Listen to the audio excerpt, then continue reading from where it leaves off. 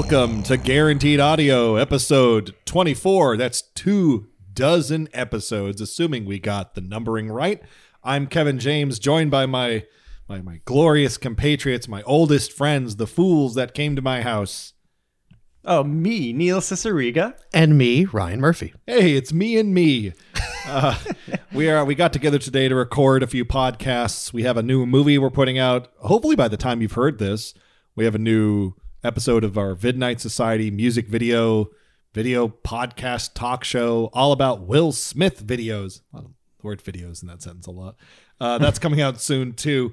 And today we're recording an episode of Guaranteed Audio, our normal ass podcast, where we're just going to riff on a fun subject, which is New England theme parks, exclusively New England theme parks. Yeah.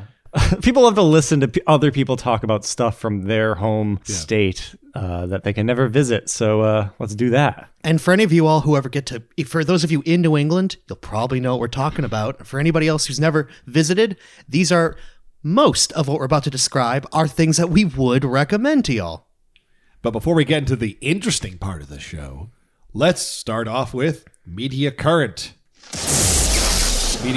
Media Current is a regular portion of our podcast where we talk about some form of art or entertainment we've experienced recently. It's usually a movie. Sometimes it's like a museum or a book or something. A book, yeah.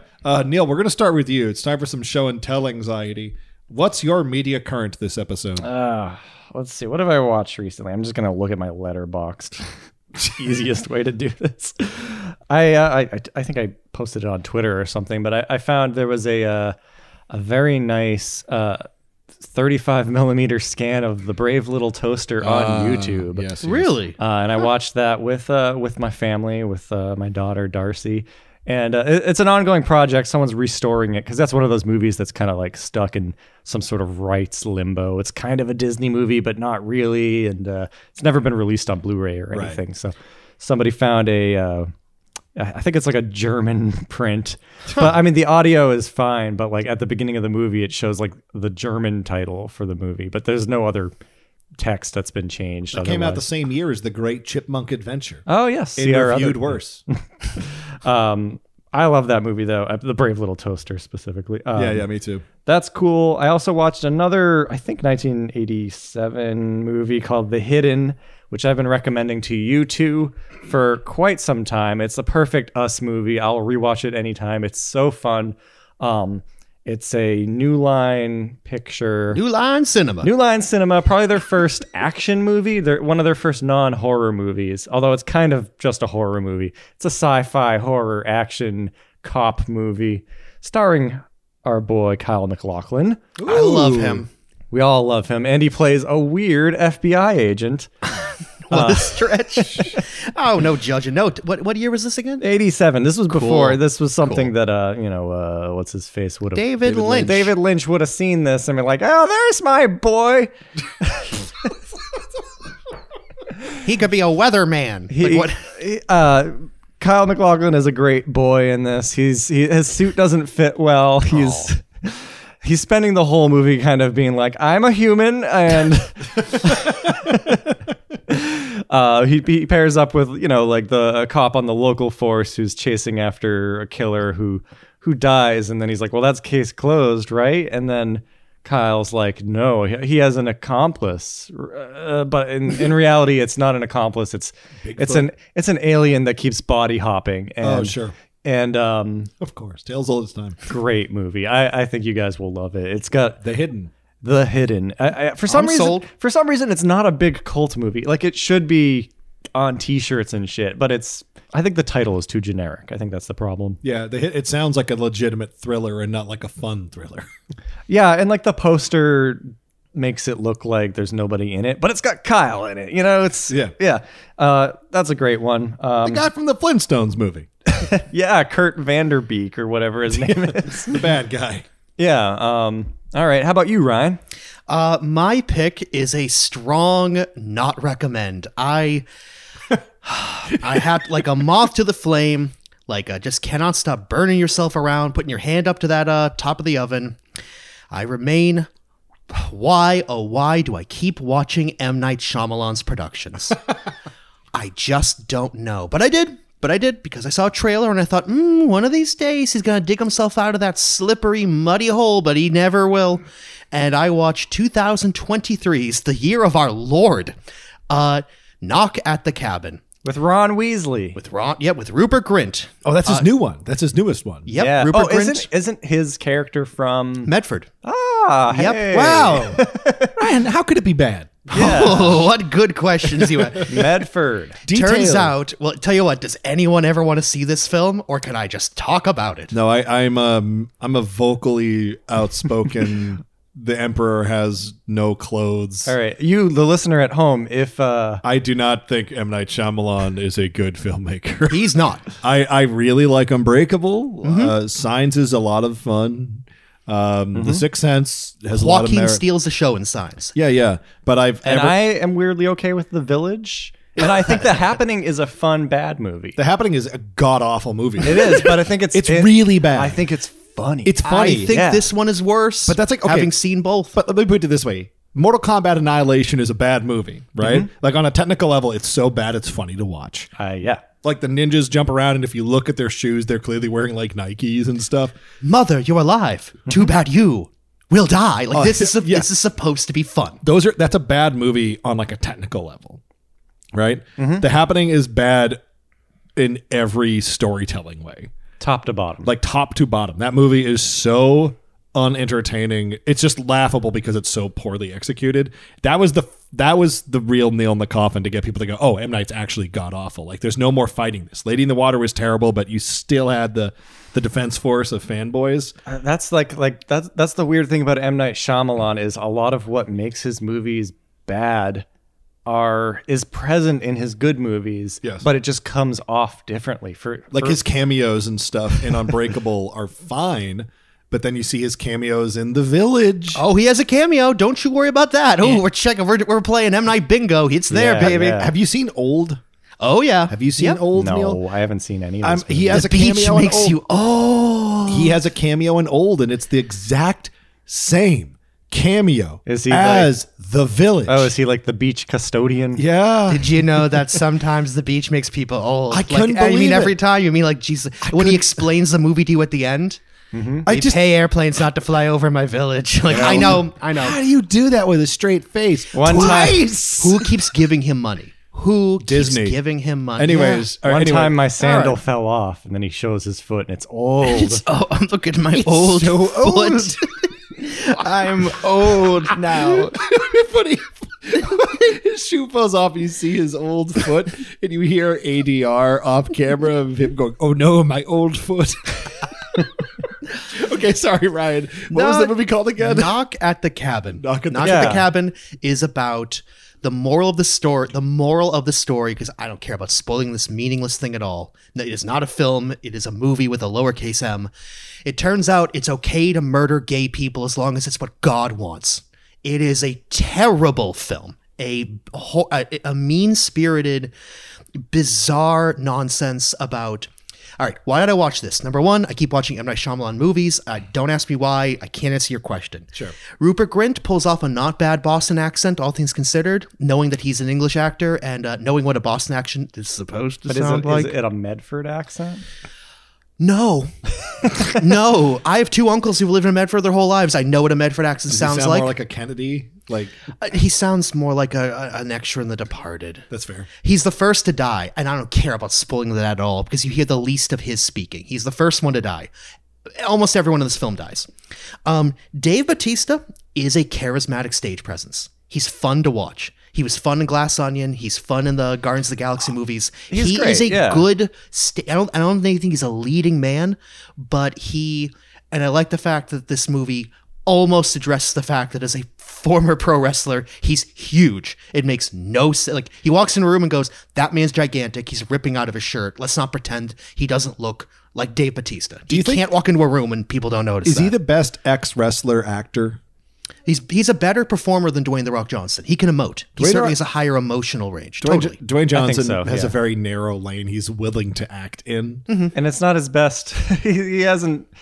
He's likable as hell. I mean, he is likable, but he's in a lot of movies that Still. that misuse him, I think. Sure. Batista seems a little more willing to be a character actor. Yeah, Yes, he's playing a character. He's actually doing the best work in this. He's trying to make this work. Yeah, I think he's the best since Goldberg as Santa Claus.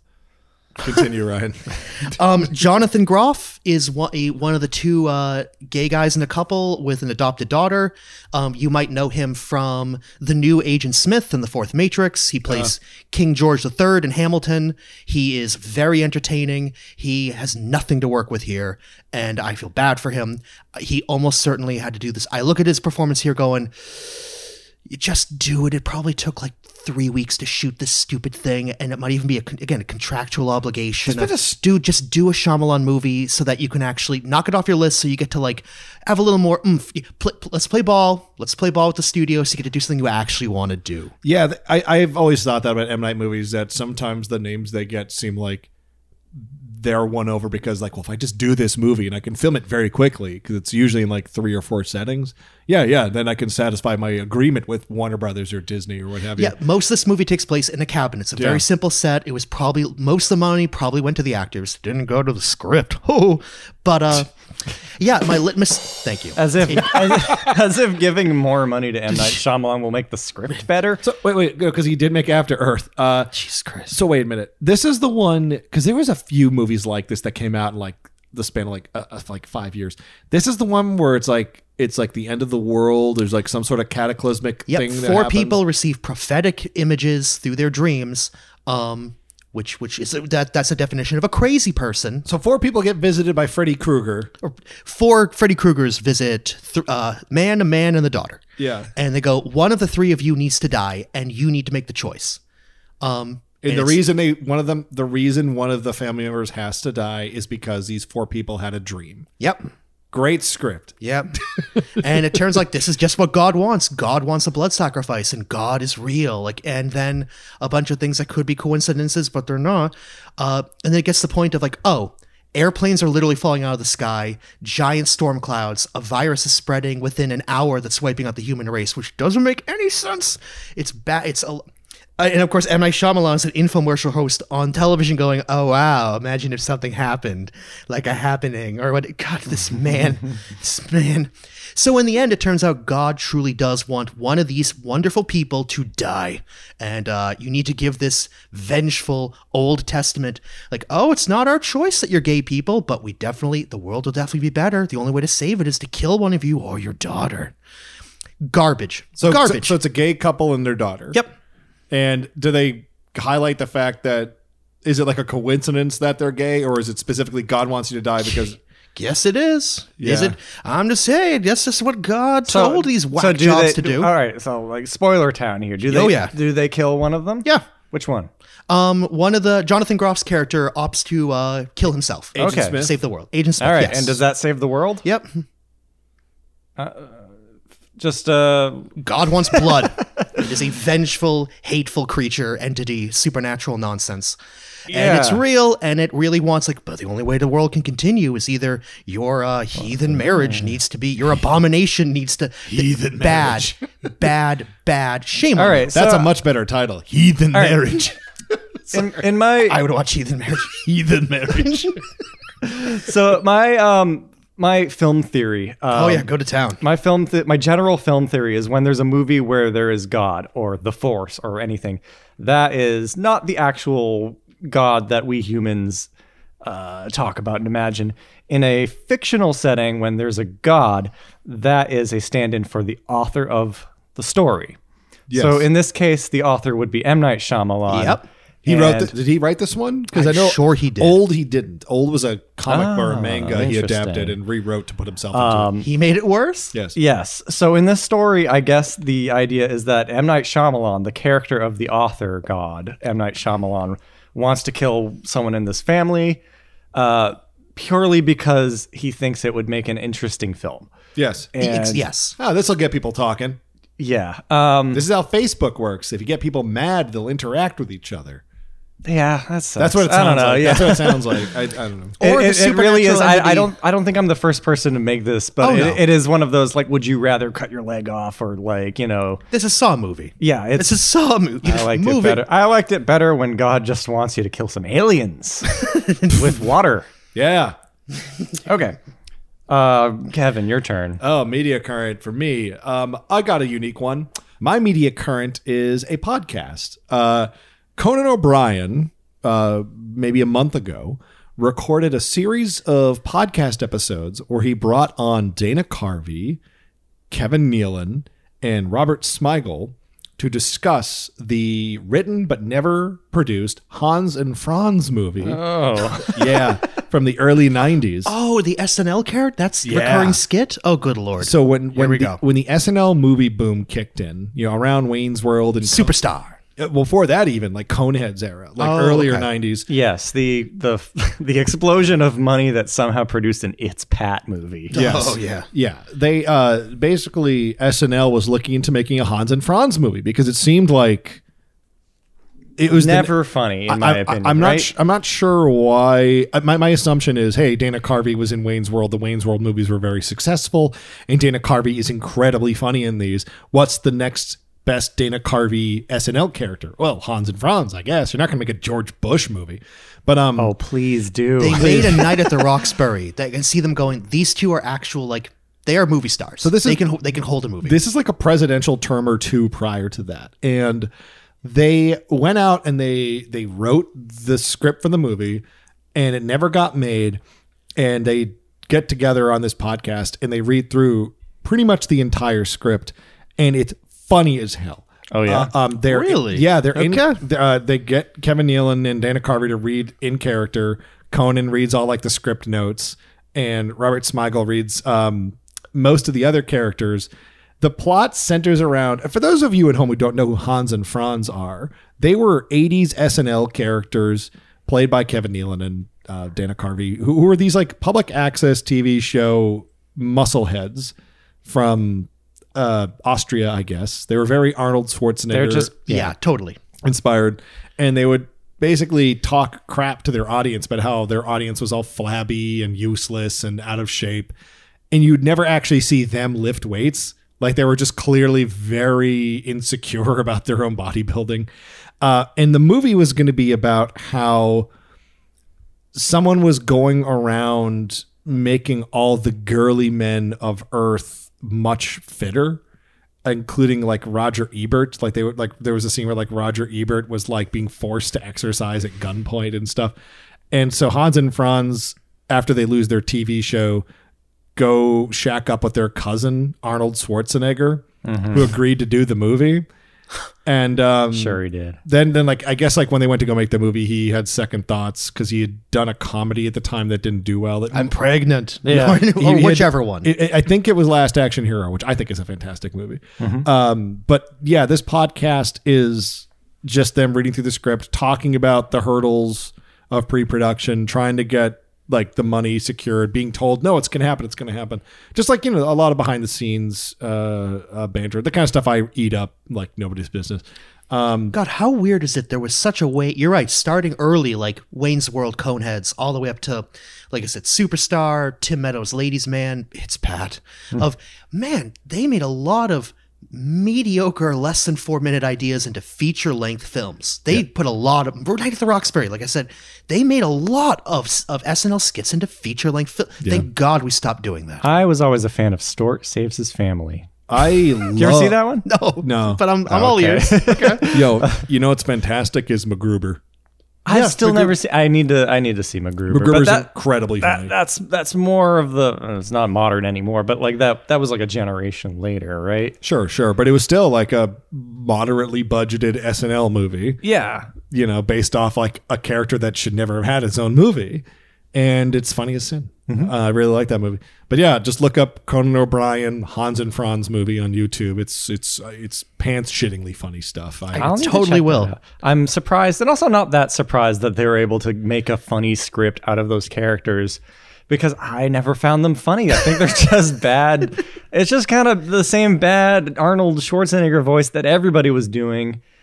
And I don't know, just I highly recommend it. Conan O'Brien Okay, obviously yeah. like helped write the script too. yeah. Yeah. So more of a Wayne's World guy, I guess. Yeah, this is very Conan's Mr. Burns writing. Like a lot of it's like Arnold Schwarzenegger bringing Hans and Franz through his mansion basement where he has a super laboratory where he's making all these experimental inventions with his engineers. And it's like Arnold Schwarzenegger going like, "How is the new girly man antidote coming along?" Like stuff like that. Like it's just off the wall Conan O'Brien, Robert Smigel stuff with you know Arnold Schwarzenegger supposedly being like basically the star of the movie. Like it was a backseat Arnold movie. So but yeah, that's Media Current. That's the crap we've been enjoying while you listen to us talk about it. We can recommend 2 out of 3. Not bad. And my hard no on Knock at the Cabin might save you all a waste of your time. Such an unconstructive conversation. Just me going, I hate M. Night Shyamalan. You guys remember the time, was I with both of you or just you and Neil? We were walking through the graveyard and I was ranting about how much I don't like M. Night Shyamalan movies. And at like the apex of me yelling, I can't stand him, this giant bald eagle flew out of a tree directly over us. It was ominous. It was like something out of an M. Night Shyamalan movie. What if birds started attacking people? Somebody already made that. what if the birds turned on us? I'm going to put myself in movies too. Like we know. All right, well, let's Just like Alfred Hitchcock.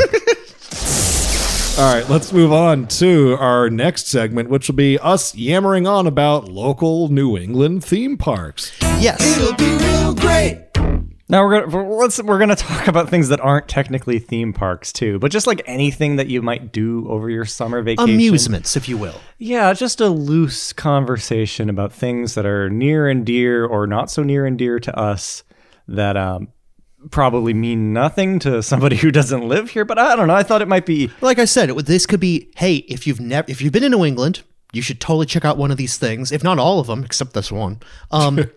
I wouldn't be surprised if half this stuff is kind of like how millions of folks live in New York, greater New York City area, and most of them never see the Statue of Liberty. They never go visit. It's a fun trip. Go for it. Yeah. Have fun. Well, I think New England doesn't have anything very unique to the area in terms of parks and spots like this. Like, we have obviously more historical stuff that's unique, Like Plymouth Plantation. but Yep. I mean, like, or the Mayflower 2. oh yeah, exactly. But I mean, like a place like Canopy Lake Park is there are equivalent places in many other states as well. So Oh, yeah. maybe this will But be it's kind near of and dear to our hearts. Yeah. And I have to say, the commodification of the Disney experience, of the Disney parks, the Disney cruise lines, the Disney hotels, Disney. It is nice that these little guys like Canopy Lake Park are surviving.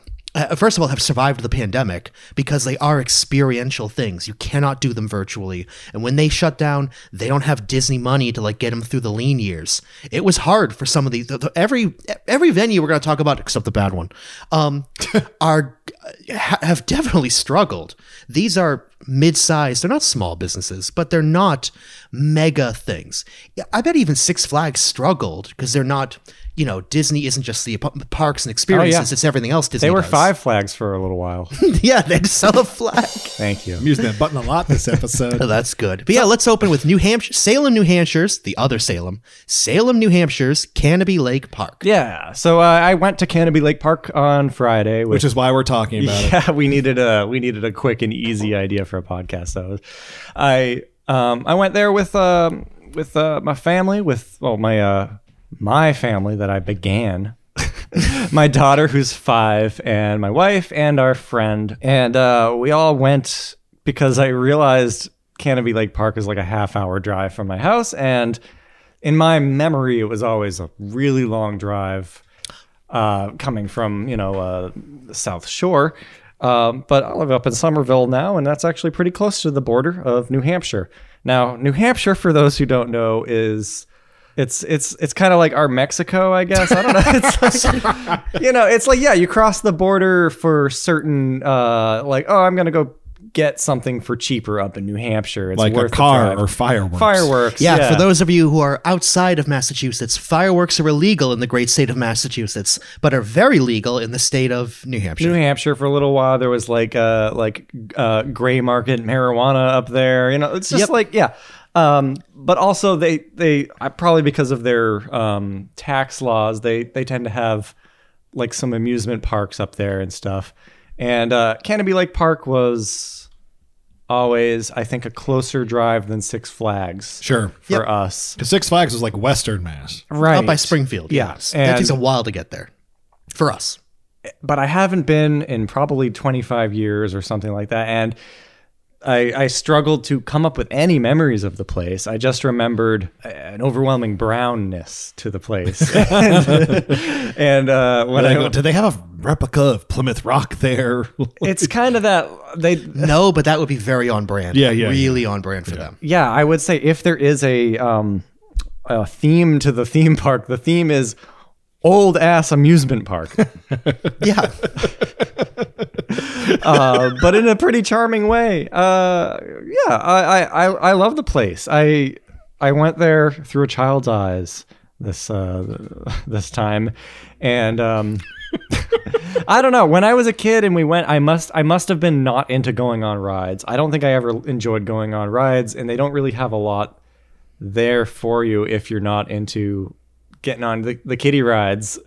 And it is a kid-centric amusement park. Teacups and things like that. Teacups and Trampolines. I didn't see any trampolines this time. They got a bunch of like arcades. They have a Bunch of fake cars. fake cars. They have 2 roller coasters at the moment. One of them is wooden. Are they both wooden? No, but they do have one. The Yankee Cannonball is there's actually a bunch of Americana, American Revolution, old New England, Boston. Yes, the Yankee Cannonball is the old wooden roller coaster built in 1930, as I found out, and then moved up there a couple of years after it was built.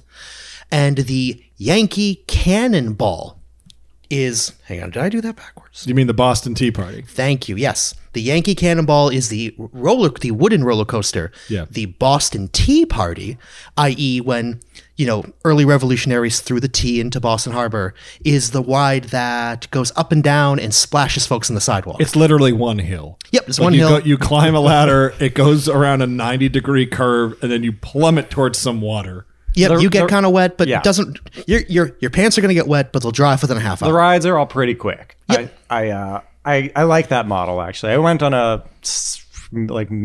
don't know if it was a busy day or not. It was somewhere right in the middle, I think. So there were some wait times for certain rides and not for others. And I didn't get to go on the roller coasters. I would not go on which is the one with like the wooden bear coaster. Is that the Untamed. Untamed? That's scary. Yeah, That's a big boy. I'm not doing that one. That one goes 90 degrees straight down, loop-de-loop.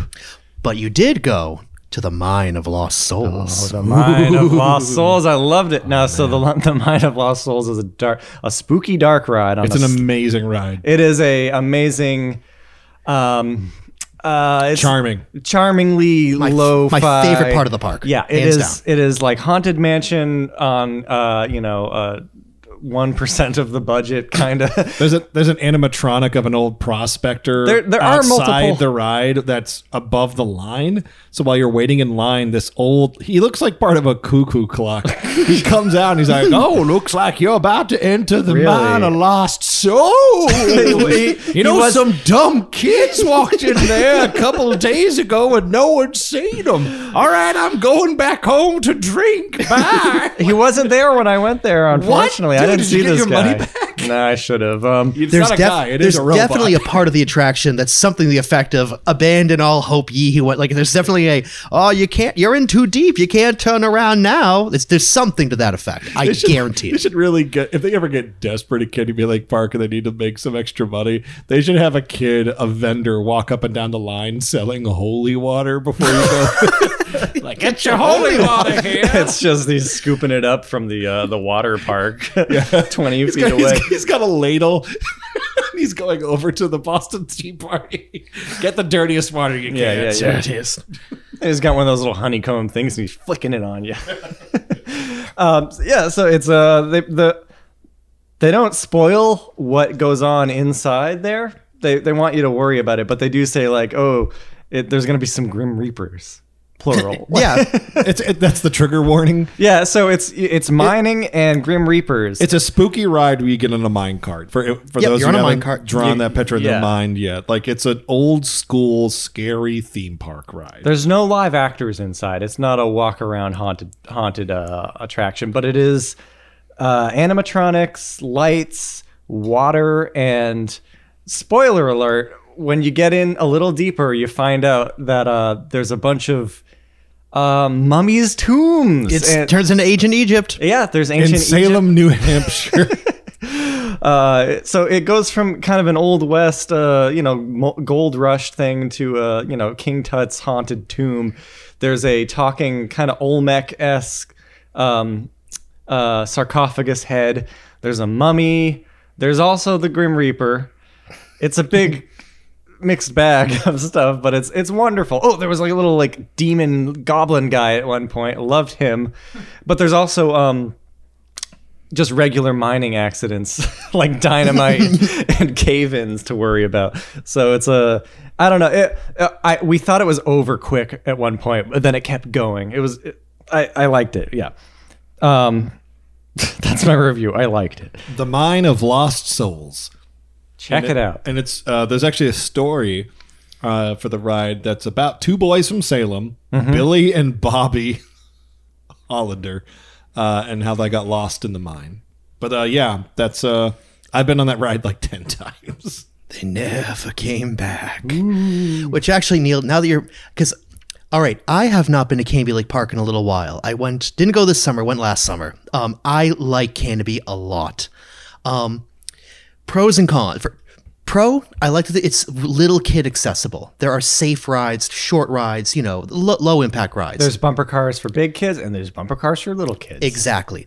Con, the really racist stuff with all the Native American First Nation. That I think has been reduced to one little tiny boat ride. That is correct. They have made it as inoffensive as that can be. They've taken a lot of the teeth out of that. Thank God. Yeah, it's just a little like canoe that goes. It's like the ride for a baby. You want to send your baby on their first solo ride. You put them in this little boat. They can't possibly drown in this quote unquote river.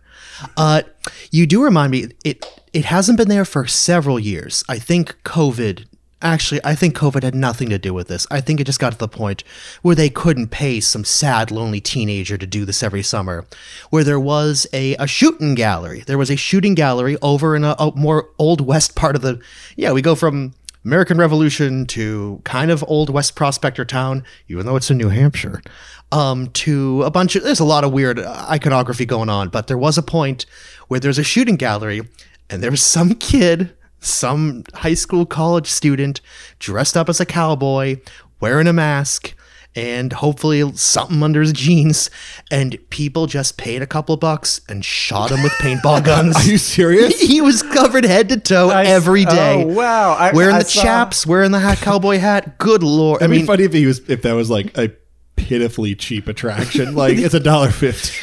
And you get to just shoot a man, a living, breathing human target. It's a convict work program or something. Like it's horrible. I didn't see anybody. I saw the paintball. It's not a human anymore. But oh my God.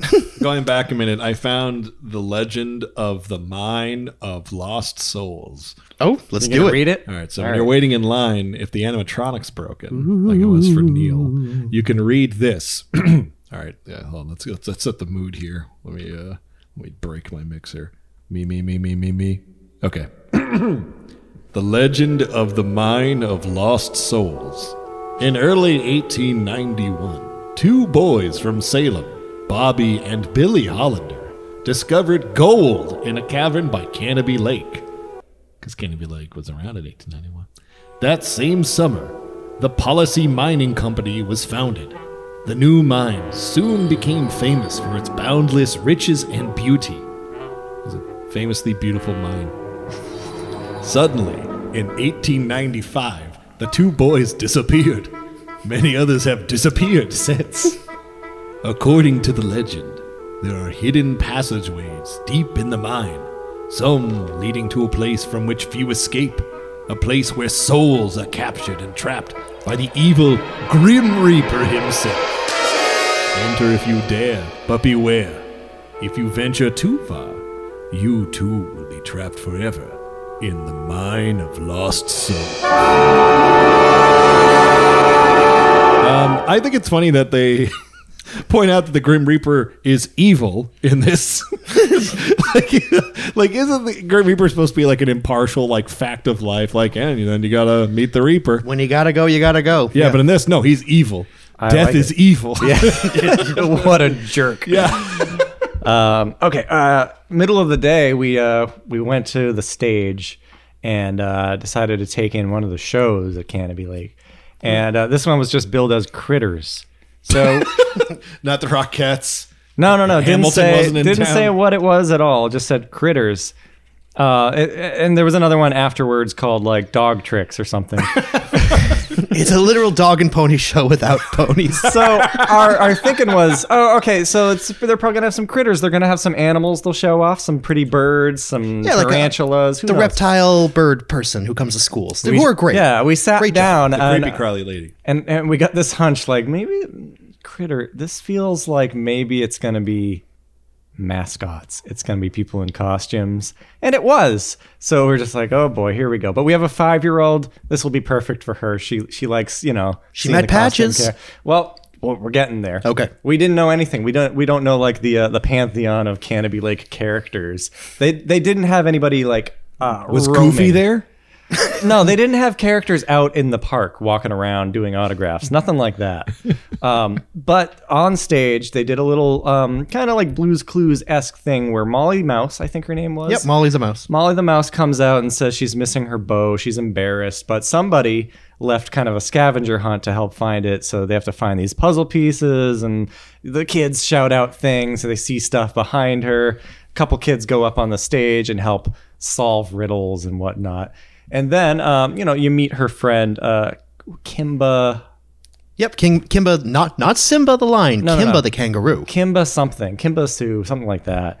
And then we're just like, all right, yeah, these characters, they're fine. They're cute. Then the final third character that you meet is the one, the mastermind, the puppet master behind the whole scavenger hunt, the one who stole the bow just to have a little fun. And out comes Patches, who is clearly like the big fucking star of Canopy Lake Alvin Park. of Alvin and the Chipmunks. Oh my God. And we understood immediately why. Because Patches comes out, very cute design, this bear with colorful rainbow patches and just like almost looks like a big hamster, really, and has like a cute little hat. And Patches comes out and talks, and his voice sounds like Marge Simpson. Like, Hi, I'm Patches, and I'm sorry I hid your bow, but I just wanted to have fun. like it's just kind of a So is it a kind of voice like anyone could do? anyone can do, but like like a Mickey Mouse, a anyone woman can. doing a scratchy voice, and like a very cute character, and we were all just taken with Patches. And Not gonna lie, from an outsider looking in, Patches, a teddy bear type with like actual patches sewn on, has a bit of a Five Nights at Freddy's vibe. yes. Correct. Correct, but the kids loved it. Older kids liked Patches too. I saw a lot of kids just like hooting and hollering for Patches. It was fun. And then after the stage show, anyone who wanted to meet and get a picture with the characters was allowed to line up. And my daughter Darcy did so. We got a cute picture with the trio and the kid. And It'd be really funny if they turned people away. yeah, no, We don't do that. Adults, maybe. It was fun, and like while the kids were waiting in line, they asked like trivia questions about Canopy Lake Park. Like, hey, does anybody know what the oldest ride here? And some of the kids knew their shit, which is great. And afterwards, we were like, we got to get a Patches stuffy. We got to get a Patches GeoCities mug. page. Yeah. Now, here's where the podcast gets hard because now we have to talk about other parks. That's true. And actually, my final note on Canopy. Oh, sure. The biggest difference when I went as a child to when I go now as an adult. my biggest takeaway of going in the 90s was the cigarettes and those cigars. It is an outdoor venue, and good Lord, have they cleaned it up. Yeah. And much like, because I believe the Disney parks don't allow any smoking anywhere. I don't There think. is a one little tiny pagoda Right. where you can smoke, and I saw 2 people smoking in it. It was very I funny. figure there has to be Mascot something. costumes. Because Canopy has smoking sections that are designed really well off to the side and downwind. You would think walking by like, this one part of the park just stinks like cigarettes. But nope, we're not like shaming them off to the side. You can see it. There's at least 2 of them. And I don't know who figured out, the cigarette technician, that this is a place to put it where you're still in the park, we're not making people feel uncomfortable, but no one else can smell it, and you hop right back into doing what you're going to do. The word shame reminded me. They do have like stockades. Oh, yeah. Fake stockades, to take a picture in, which I appreciate. I was, as you two know, I was in Japan with Stacy, my girlfriend, recently, and there was a surprising amount of smoking cavities, like, I don't know, places put to the side. Like in every hotel we went to, there would be like a smoking lounge, or even like outside in certain restaurants that have like these smoking booths near, like even some bus stops. And they would, the ones outdoors would be these like plexiglass enclosures with like fans on the ground and these like kind of like tall filters made out of like cardboard and paper that they must change out like once a month or something. And people would just smoke inside these rooms or these booths outside. And I think that's how they would do it. They would force the air in the room through those filters. And that must be like the cigarette tech way of reducing the stink of cigarette smoke. I wonder how Japan, just like the rest of the world, had to deal with COVID, and a lot of venues had to switch to outdoor dining, outdoor amusements, outdoor venues. Maybe that's just, I wonder if that's a thing that Japan's had for years, or something they has had to cleverly figure out as a result of COVID. I went to Japan 7 or 8 years ago as well, and I do remember smoking being prolific back then. I remember walking into like arcades and pachinko parlors and thinking, wow, a lot of cigarette smoke. More so than here. Definitely more so than here. And when we went recently, Stacy and I didn't see nearly as much smoking, but it still stood out to me how many set aside spaces there were for smoking. People live long enough there, Better quality of life in Japan. Well, yeah. I don't know, what other parks are we going to talk about? Because I know I'm thinking about like Whale's Tale and Water Country. Okay. I think Water Country might be a bit of a franchise, though. I think I don't. There might be water countries in other parts of the United States. Yeah, in other countries. Water country. It's Water just country, the United France. States. Yeah, water country. No, I know the United Arab Emirates has a water park. the commercial I'm for sure water. they have better. The commercial for Water Country is definitely a local legend here. When the sun is blazing and the summer gets hot, Water Country's a very cool spot. There's no better place to feel or be young. Water Country, Water Country, Okay, you're bum, My doing Little Pony. King Richard's Fair. bump, bump, bump. I'll see you there. Dun, dun, dun. No one listening knows what the hell we're talking about. There was some sort of local news story recently about how they tracked down the guy who wrote the Water Country jingle, and They did. Oh, that's great. tracked him down. They tracked him down, and instead of giving him royalties, they invited him for a free day at the park, and they revealed the new Water Country jingle that is quote unquote a remix, but really it's not at all the same song. So they just played it for this poor old bastard and, and sent him on his way. There is a Water Country in Williamsburg, Virginia. Probably Is it unaffiliated. Maybe unaffiliated. But Okay, I'm sorry, but changing the Water Country theme as a lifelong New Englander is like re-releasing scary stories to tell in the dark with different different illustrations. Shame on you. Grounds You know- for imprisonment. I can't imagine it'll last. They'll bring it back. It's too much. If it ain't Like, broke, don't fix it. That theme works. it's a great look it up. The Water Country theme is, you'll understand why it's just something that's been stuck in the heads of Massachusetts people for Now, for a sidebar decades. to Water Country, because Water Country is a delightful establishment, but a not as fun. We're also talking about water parks. we're talking about water parks.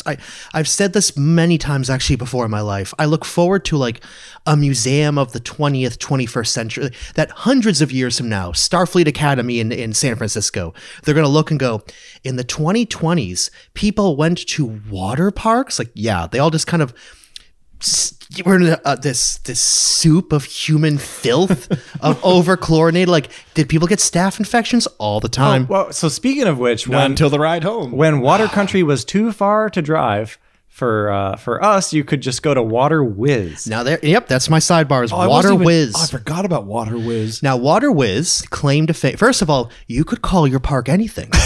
You could yeah. call it, just not piss. How about 50% of the title is Whiz? WIZZ. Sorry, but this is all there is to say about Water Whiz. Is the name is Water Piss, basically. The name you called some cigar chomping guy, and like after got back from World War II and went, okay, it can't be that old a venue, but let's just say, yeah, it's been decades and decades ago. Piss. All right, kids, we're going to go to a water park this weekend. Do you want to go to Whale's Tail, Water Country, or Water Piss? Water piss, water piss. The kids have it. You guys want to like, But, yeah, you gotta no, see some especially peeled as a- off band-aids. As a kid in the 90s, post Don't Whiz on the Electric Fence, which introduced us all to the phrase whiz, Yes. going to Water Whiz was a hoot. Splash-o-matastic. I just made that up. I feel like Water Country definitely had the strongest branding because of that damn song. Yes. Bourne, it's actually in the town of Bourne. Bourne at the end. Bourne Falls.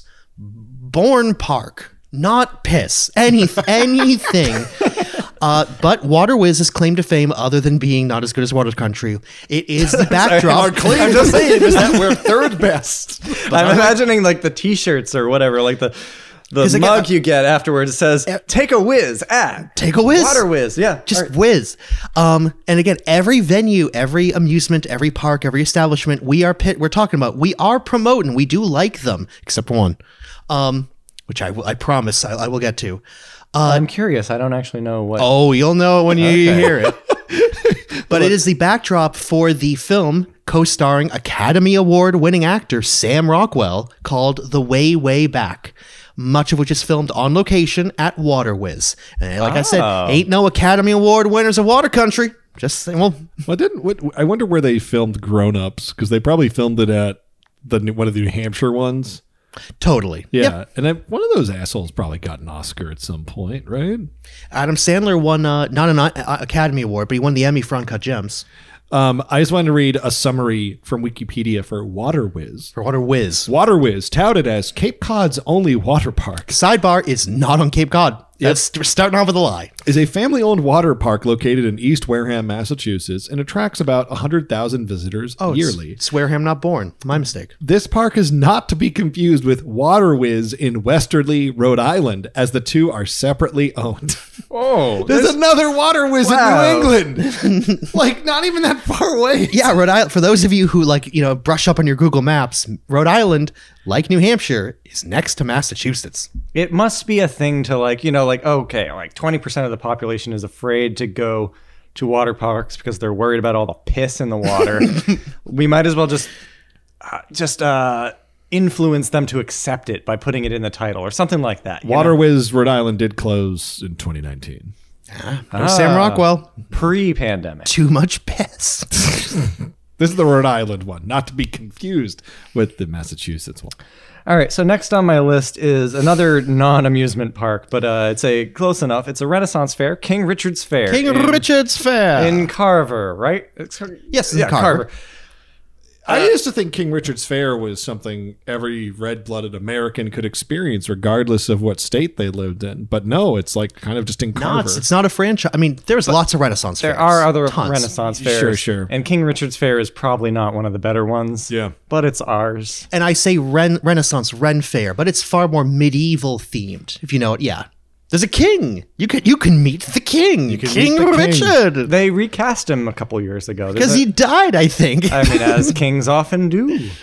Let me tell you, the new guy they got playing King Richard, he can sing. He's like a good king. Well, I mean, he's like the king. I think they're like, we need a king who's a triple threat. We need a king who can pull his weight. a king for the new millennium. Last time I was there, I think last year maybe. Okay, so you may have heard of Jacques the Whipper. That guy's great. That guy, he is a delight. He's great. I think he's probably on TikTok and stuff. He's a hunk. He's a fairy tale prince. He does a goofy accent, and he does rhythmic whips. Oh, yeah. And he'll whip along to songs, and it sounds like it's not entertaining, but it is. He can play a crowd really great. Yeah. We enjoyed. Oh, by the way, he did at one point do a whip song to the mysterious ticking noise.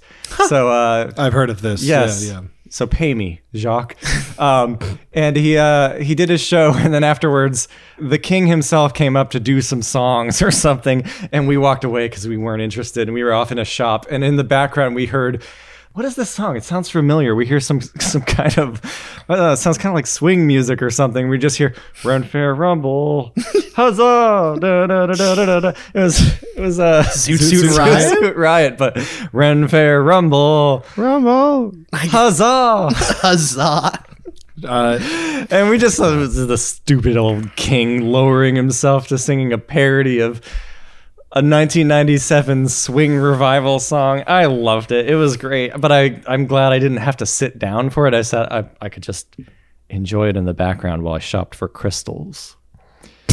What are your memories of King Richard's Fair? It being underwhelming. It's expensive. It's becoming more and more of a flea market, unfortunately. The last time I went last year, I was surprised at how high a ratio it was of people selling me stuff. Mm-hmm. It's basically a store with a lot of extremely long lines for food. Yes. I will say, last time I was there, a positive takeaway from there, they've really cleaned up, no pun intended, keep talking about piss and things today. They've really cleaned up their act when it comes to access for water. Yeah. And just, of course there's food, of course there's vendors, of course there's big turkey legs and beer and meat and fun medieval stuff. They're much better about access to water, and they're much, much better about bathrooms. The lines of the bathrooms used to be a problem. Yeah. They hired a man to kill the rats. Now, I like the got a new jousting. king, didn't they? I like the costumes. I like the fun things. Like they have a mud fight. That's another show, not on a stage. Kevin's absolutely right. There are a lot more vendors than there used to be. And again, I feel bad for people who, if you are an artisan, whatever your field, whether it's jewelry or clothing or weapons or whatever your thing, Yeah. this is an experiential thing. And in the darkest days of COVID, if you depended on like revenue from like the season from like August, September into October, because that's, I believe it wraps up right around Halloween, right around like the first frost of the season. If you were depending on that and your online store was not nearly as good, get a better online store. But no, really, if your livelihood depends on an experiential thing, things like King Richard's Fair, they just don't have Disney bucks in the bank to get through the lean years. Jousting. You can order things from vendors online or their own stores, but things like the jousting and all the other fun stuff. Jugglers and people Yeah. on like stilts and that kind of thing. Now, something else that can't be like, good Lord, something else that King Richard's Fair has cleaned up was, there was, and no longer was, past tense was, an exotic animal show by not Joe Exotic, the criminal, currently incarcerated, not Carol Baskin, also a criminal, should be incarcerated, who almost certainly killed her husband, but the third one, the one who, Doc Antle, the one who was just in this old bucket of cigarette backwater nonsense of human beings, he was somehow took the moral high ground of course, when it comes to these big three, Tiger King. This man was a cult leader. He's still a cult leader. He is also a criminal. He should be behind bars. But Doc Antle every year brought his extremely unethically bred animals up to King Richard's Fair. And ever since Tiger King came out, he's not part of their venue anymore. He's nothing but bad press. And they went, nope, we are done with you. I think that made room for Jacques the Whipper. As it should, because that guy seems really cool. Whips are cool. Whips are cool. So I have a question about King Richard. Did they have the Liger? Again, Oh, sorry. yes, there was a Liger. I think, yeah. Perhaps several. Maybe. I remember, it was a long time ago, but yeah, I remember seeing the Liger. But yes, one of the 3 criminals from Tiger King was a regular fixture of King Richard's Fair. What are your stances, Ryan and Neil, on people who show up in cosplay to King Richard's Fair dressed in non-period appropriate attire? Like, say, there are people... Star Trek? Yes. Star Trek, Ash from Army of Darkness, like... What else is there? I mean, I know those things. But I mean... Doctor Who. Doctor Who. Oh, my God. I saw so many Doctor Whos last time. And I know one, as a matter of fact. I was minutes away from making fun of them. I was like minutes away from just going like, oh, cool. Like, next time I saw...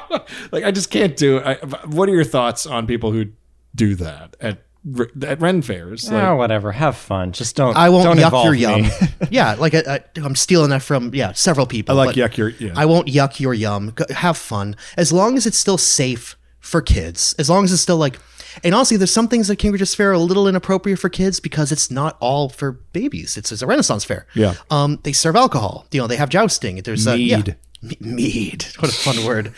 But yeah, you know what? As long as you're not actually like ruining a kid's experience or ruining or making it unsafe for kids, adults can take care of Yeah, themselves. the one thing you can't do is dress up as a king and say that you're the king. Yes. Is that a real rule? Some knights will kick the shit out of you. You're allowed to do that. Yeah, I've never. At most, Pretty just, like, harmless, but the most attention I'd give it is an eye roll again of like, okay, wear your some medal's in the mail. wear some ceramic horns and like fairy wings. Like just keep it simple. There are a lot of costumes you can buy at King Richard's Fair, and then bring Exactly. them next year. Sure. And they're less gimmicky and more just a cool leather tunic or whatever. Yeah. Another season, if we were to move past King Richard's Fair to something. Oh, wait. We got one more thing to say about King Richard's Oh, Fair. you got it.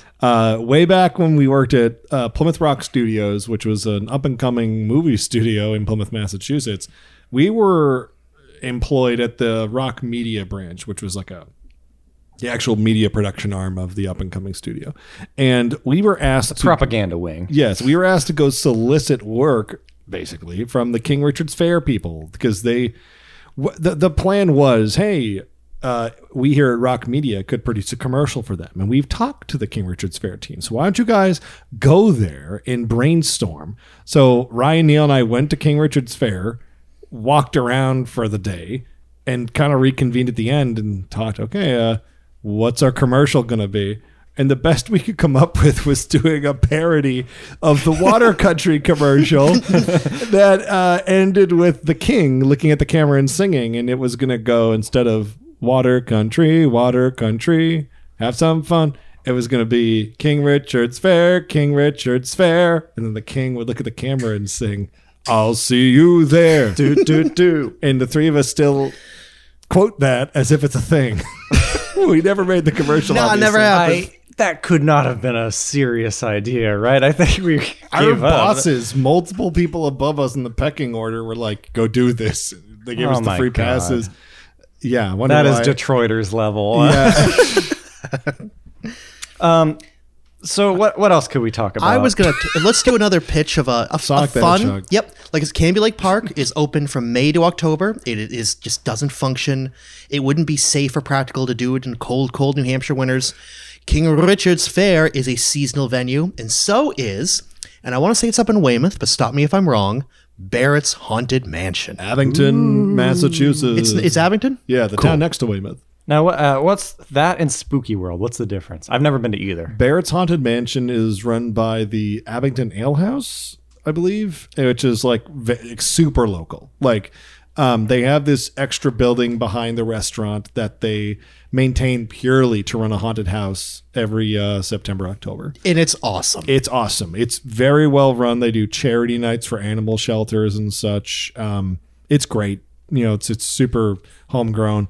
One year I went there and I did the buried alive thing. They like put me in a casket and covered the casket in like a foot of dirt or something. I did that once. Cool. Yeah, it was terrifying. But Spooky World, I never went to Spooky World. Spooky World don't they run that out of like like Foxborough Stadium or something? Like, where do they do that? I don't know, actually. It's also seasonal. It's another haunt for those of you who use the term. Yeah. Well, yeah, we're performing actors in costume, scary clowns, werewolves, zombies. Have you been to it? To Spooky World? No. I've been to Bear's Haunted All right, Mansion. okay. But Boston's favorite pizza, Spooky World. Well, now I'm surprised. I kind of assumed that you guys knew more about Spooky World than we me. gotta check out Spooky World. Well, there's something called Spooky World. I've been hearing about it for my entire fucking life. Yeah. All right. I want to talk a little about King's Castle Land. Now, I've never been. Pitch it. Tell me all about it. When I was a very small child, we used to occasionally go to a place called King's Castle Land. And you got to look up pictures of this place because this is the most like mid-century fairy tale, like little kid amusement park. Just like it's just mostly statues and like sculptures. Over and in Whitman. it was in Whitman, and it closed in 1994. So your memories of the joint must be from very early on. Pretty early, yeah. And it was just one of those things. I didn't even realize it closed. I just kind of aged out of it. And then when I was older, I was like, whatever happened to that place? King's Castle Land. And I found it was gone. And then I was in Whitman for whatever reason, driving around, and I started to notice like statues and like little trains and stuff from King's Castle Land strewn about the neighborhood because like people like Poached it. they poached it. And like on the drive to your house, Kevin, there was an ice cream. The Marxies clown. There's a On Route 106 in Kingston. there's a statue of a ice cream cone with a clown face on it, like a clown wearing a giant ice cream cone. And that was from King's Castle From Land. Whitman, yeah. Yeah, it made it all the way to Kingston. On its own accord. Hard to describe the aesthetic of this place, but Scary. It's scary. Yeah. You I'll could do say it for you. Scary. scary. Stephen King shit. But for me, it was charming. They had like a giant Paul Bunyan statue. They had like a Humpty Dumpty and like a pumpkin you could go inside of. Stuff like in that. the public domain. Public that you don't- domain. Yeah, just like Mother Goose type stuff. Okay. I think it's very charming, but like, yeah, eerie, spooky. I kind of wish it were still standing and abandoned because that would be fun. We'd be go there. there at night. We'd go there all the time. Yes. You guys want to get drunk and walk around King's Castle? Yeah. That reminds me a lot of Storyland. I don't know Up in New Storyland. Hampshire. Yeah, that's up in. Storyland, I went to Storyland when I was a kid. I have a pamphlet for it in our car from last time I went to. very similar sounding. Yeah. Like Humpty Dumpty was there, like very like I don't know, like all the same like uncopywritten stuff. Rudolph the Red-Nosed Reindeer's part, not Santa's Village, which is another similar theme park. Just needed a broad theme. Yeah, I think there's places like these all over America. I think it's a very like mid-century Americana thing. Santa's Village sounds like something that they would have built a ton of those back when Christmas was invented. In What the do kids 50s. like? Yeah. When Christmas Santa. invented. You know how we kind of invented a lot of Christmas like more recently than you think. Yes. Oh, absolutely. This was also like the heyday of like cheap ass theme parks, and there are a lot of Santa's Villages. The economic boom of post-World War II. Exactly. Yeah, they... Give people a reason to drive here. Give them a reason to build a McDonald's next to it. The interstate system will bring people to our podunk. Yeah. I got a Santa's Village story. When I was about 4 years old, about 4, I went to Santa's Village with my family. Probably about 7 or 8 of us there that day. I got separated from my mom and dad. So I was a 4-year-old boy walking around this big amusement park alone. Oh, damn. And I walked over to someone I trusted, Rudolph the Red-Nosed Reindeer, who was an animatronic reindeer, just Rudolph's head. It was like you would walk up to it. It looked like a barn with the top part of the barn door open so you could see Rudolph from like the chest up, the bust of the deer. And I walked up to Rudolph, and Rudolph's going, "Hey, how's it going, little boy?" Right? And the Rudolph was talking to me, and it wasn't just repeating sayings. It was someone on the other end of a microphone and speaker system, like talking to me. Yeah. It's like the alien thing, and I think you should leave. Yeah. Where there is a guy back there in a mic set. talking, and But like the yours mouth of the puppet would like just kind of like generically like flap around as this person talked to microphone. It was like some woman, It's a Mechanical Turk type situation. and they were supposed to be like, "What's your name?" And you'd say like, "Oh, I'm like so and so," and they'd like, "Well, so and so, how old are you?" They're supposed to make kids excited because they're Yeah. talking to Rudolph. And as a 4-year-old kid, like I thought this was Rudolph, and I was like, "Oh, I lost my mom and dad," and Rudolph was like, "Oh no, you lost your mom and dad? Well, you should come over to the main gate. There's someone in security who could help you out. They'll find your mom and dad." And then Rudolph literally like rotated and turned their head. It's over here, and like moved over. Like That's just great. tilted like 20 degrees. And as a kid, I just like followed Rudolph's directions. I went over and I went and said, I lost my mom and dad. My mom and dad were already there waiting for me. Wow. And I distinctly remember this. I was so, in hindsight, good job, Santa's Village. Like, because I don't know if that was an intentional, Then you go back and there's nothing there. There's no Rudolph at all. You just imagined it. some weird guy with a microphone. Oh, you mean Rudy? Oh, yeah. The guy who eats the cans of beans in the back. But no, that's my one story about Santa's Village. I got lost there. That's so cool. Is Santa's Village still around? Because I believe Storyland's still around. I think I have pamphlets for both of them. Last time we went to Cool. GameSpot. And again, Santa's Village has to. You mean Fun Spot? Fun Spot, sorry. It has to be seasonal. If not, we go to Christmas all year long becomes that episode of King of the Hill where Bill Dotrie's Santa costume gets a little dirtier and a little more haggard and a little sadder. You can't do Christmas all year long. They actually do joyride slides in the summer. Ho ho H2O, the Polar Paradise in the Splash Pad. Well, I'm an idiot. Hey, if it makes money for a local business, good for you. Yeah. Well, the only other one I can think of. Well, do you have anything funny to say about Fun Spot? The owners seem like assholes, but I like the The arcade. current owners or the previous? It might be the previous ones. Okay. The guy. They're entangled in the whole Billy Mitchell thing and all that stuff. Yeah. It's a cool arcade. The people, I might edit that what I just said out. I like Fun Spot. It's fun. It's a spot. No, they got go-karts across the street. One year I went to the Penny Arcade Expo in Boston, the PAX East, and they had set up this giant arcade on one floor, and I walked in, and they had a copy of the real Ghostbusters arcade game, which is like this 4-player game you play as one of the cartoon Ghostbusters.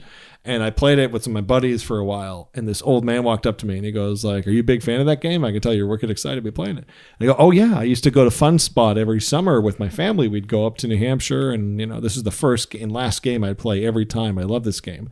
And the old guy goes, "Oh, this is my copy of the game, and it's usually up at Fun Spot. This is the exact arcade cabinet you played as a kid." That's so I've been cool. maintaining it for yeah. 30 years. I'm like, "Oh, that's awesome." Like I drove it down in a U-Haul this week, he said. Like, this is my machine. That is cool. That is cool. Fun spots.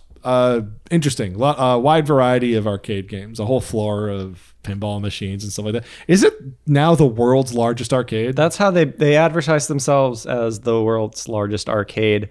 Probably just floor space wise. I mean, not all of it is arcade because they have a little bowling alley. They have mini golf inside there. Water gun games. Yeah, And it's again, are they technically in Medford? Is that where? Medford? No, you're thinking of the place that closed in Somerville. Yes, I am. I'm blanking on the name. This is Fun spots in Laconia. Laconia, New Hampshire. Yeah, up there. Okay. It's a bit of a drive. Yeah, But you know the joint I was talking about, which was Somerville, not yeah. What was that place called? Barcade. Something Emporium, probably. Mr. Bagorium's Wonder Emporium. That's it was a huge arcade and with pinball machines and electric consoles. Yeah, I think it closed before I moved to Somerville, sadly. So I went there once for, I think, Julie's birthday or something. But I having been to Japan recently and walking into a lot of arcades, Japan used to be like the world capital for arcades, but the ones Stacy and I went to were ex-Sega arcades, now currently owned by a bunch of different companies. Some of them were owned by Namco. I think they were fun, but just not nowhere near the same scale. Even the ones that were like 5-6 stories of games, paltry compared to Fun Spot. Fun Spot is a sight to behold. It's pretty packed, yeah. It bums me out that like the state of arcades is such that we have to drive up to New Hampshire to like to see a lot of vintage stuff. There is A4Cade in Central Square. Yeah. Have you been there? The speakeasy in the freezer. Yeah, it's like the front. Oh, yeah. The front is a grilled cheese sandwich shop. Yeah. And then you go through like what looks like the kitchen doors, and you're in a barcade, and it's very loud, but it's fun. They Yeah. got some good stuff there. They got my favorite modern game, which is 4-player Pac-Man. Hell yeah. Yeah. Oh, you know what? You know what arcade game Stacy and I played in Japan that was in a few places? It was like a sit down what is it when it's like a cocktail cabinet when like two people can sit down and look down at the arcade game? Is that what it's called? A cocktail? Like air hockey, that type of setup. Well, it's like but it was Pong, right? And we'd sit across from each other, and the way it worked is the actual like paddles and the ball for Pong were physical like white pieces of like foam, like white cardboard and foam in the machine connected to magnets. So when you would like control the paddles, it would physically move the paddles on the table as you control Mechanical Pong. Yeah, mechanical Pong. But it was like made clearly in like the last 5 years. It was cool as hell, like to actually see like a physical thing bouncing around the table. And I know it just sounds like air hockey, right? But it's like being controlled by like a digital Pong game logic under the top of the table, and there's like a magnet moving everything around. It's hard to. I hope I'm illustrating it well. No, I'm getting it. It's cool as hell. Was there a little bit of like a like a rumble pack in your controller, if you will, of like little when bit you of a hit boom, the boom, when you boom, felt yeah. something when it hit the fake ball? Yeah, it was cool. Yeah. All right. Well, I think that's about it. We're not. Well, We're not exactly rich, and we're no Orlando. I'll say. I mean, that you much. could go. I mean, there's Neshoba Ski Valley runs a like a haunted hayride thing. We went to that. That was awesome. That was really fun. I used to work at Neshoba Ski Valley when I was in college, and I never got to do the haunted house stuff. I never got to work the haunted house stuff, but I've gone to the haunted house. Right? Yeah, Ryan and I went 6 years ago. So before COVID, so it's been a while. That was a lot of fun. That's a good one. The Neshoba Ski Valley's haunted hayride stuff. Well, I did pitch the beginning of the segment before we move on to your questions, our dearly beloved patrons and the rest of you freeloaders, that we want small businesses to succeed. We want mid-level businesses to succeed. We want folks who maybe don't have that Disney, Six Flags, Universal. We're fans of the little guy, especially while the big guys are having big strikes right now because little guys are getting screwed. Yeah, we like our Canby Lake Parks. We like our Barrett's Haunted Mansion. We like our Water Country. We even like our Water Whiz, a little soft spot, a warm spot, more like a warm spot for Water Whiz. Thank you. Ryan pointed to me for that.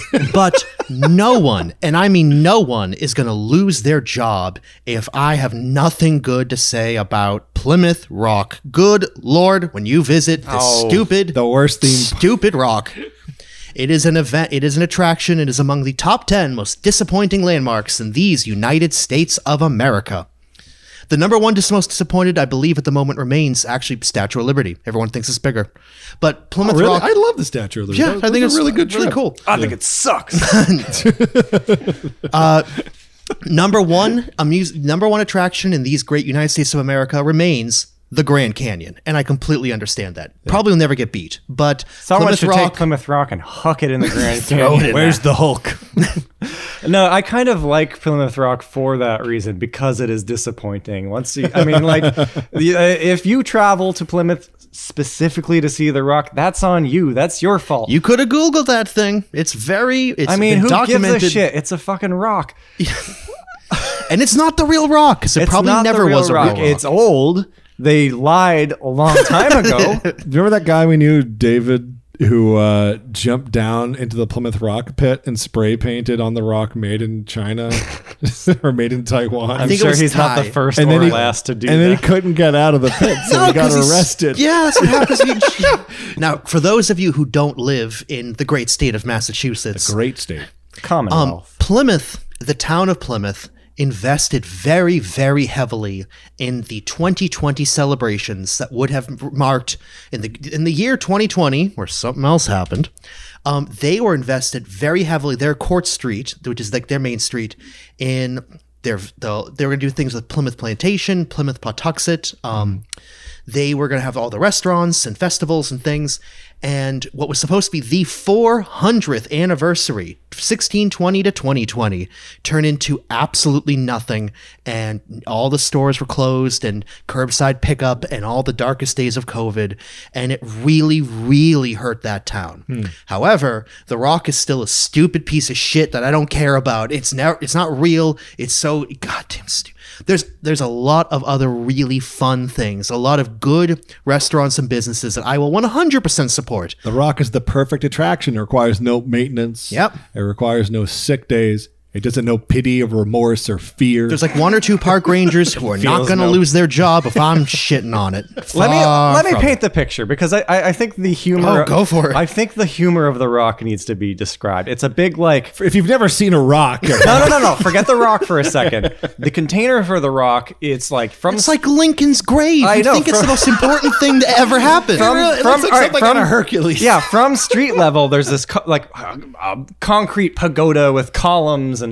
And you walk up beautiful to it, parapet. but there's nothing at street level. You have to peer down into a pit that is encircled 10 feet, by maybe. this, and you look down, and it's like It's not even 10 feet. It's like 7 feet. it's like looking about it's right. like looking down into a sewer or something, and there's just this little rock sitting on some sand, and it's cracked. There's a big like Clearly been cracked in half. Yeah. There's concrete holding it together. Get a new goddamn and We sometimes all know, somewhere in like the 19th century, post Civil War, they made up a rock. and sometimes there's trash down there because you Yeah. can just throw trash down there. Did you? How long when you were a kid? You thought for a moment in time that was the Rock that they Yeah, hit. I I think totally so. thought it till I was like 7 years old. I'm like, well, that's the Rock. The Pilgrims hit. We also thought the statue of Massasoit was Squanto, so And that the Mayflower 2 was the actual Mayflower. Oh, yeah. I believed all that stuff till I was like 8 years alive. And it was like, oh, this is all fake. It's all fake. we need to answer some questions. It'll be real great.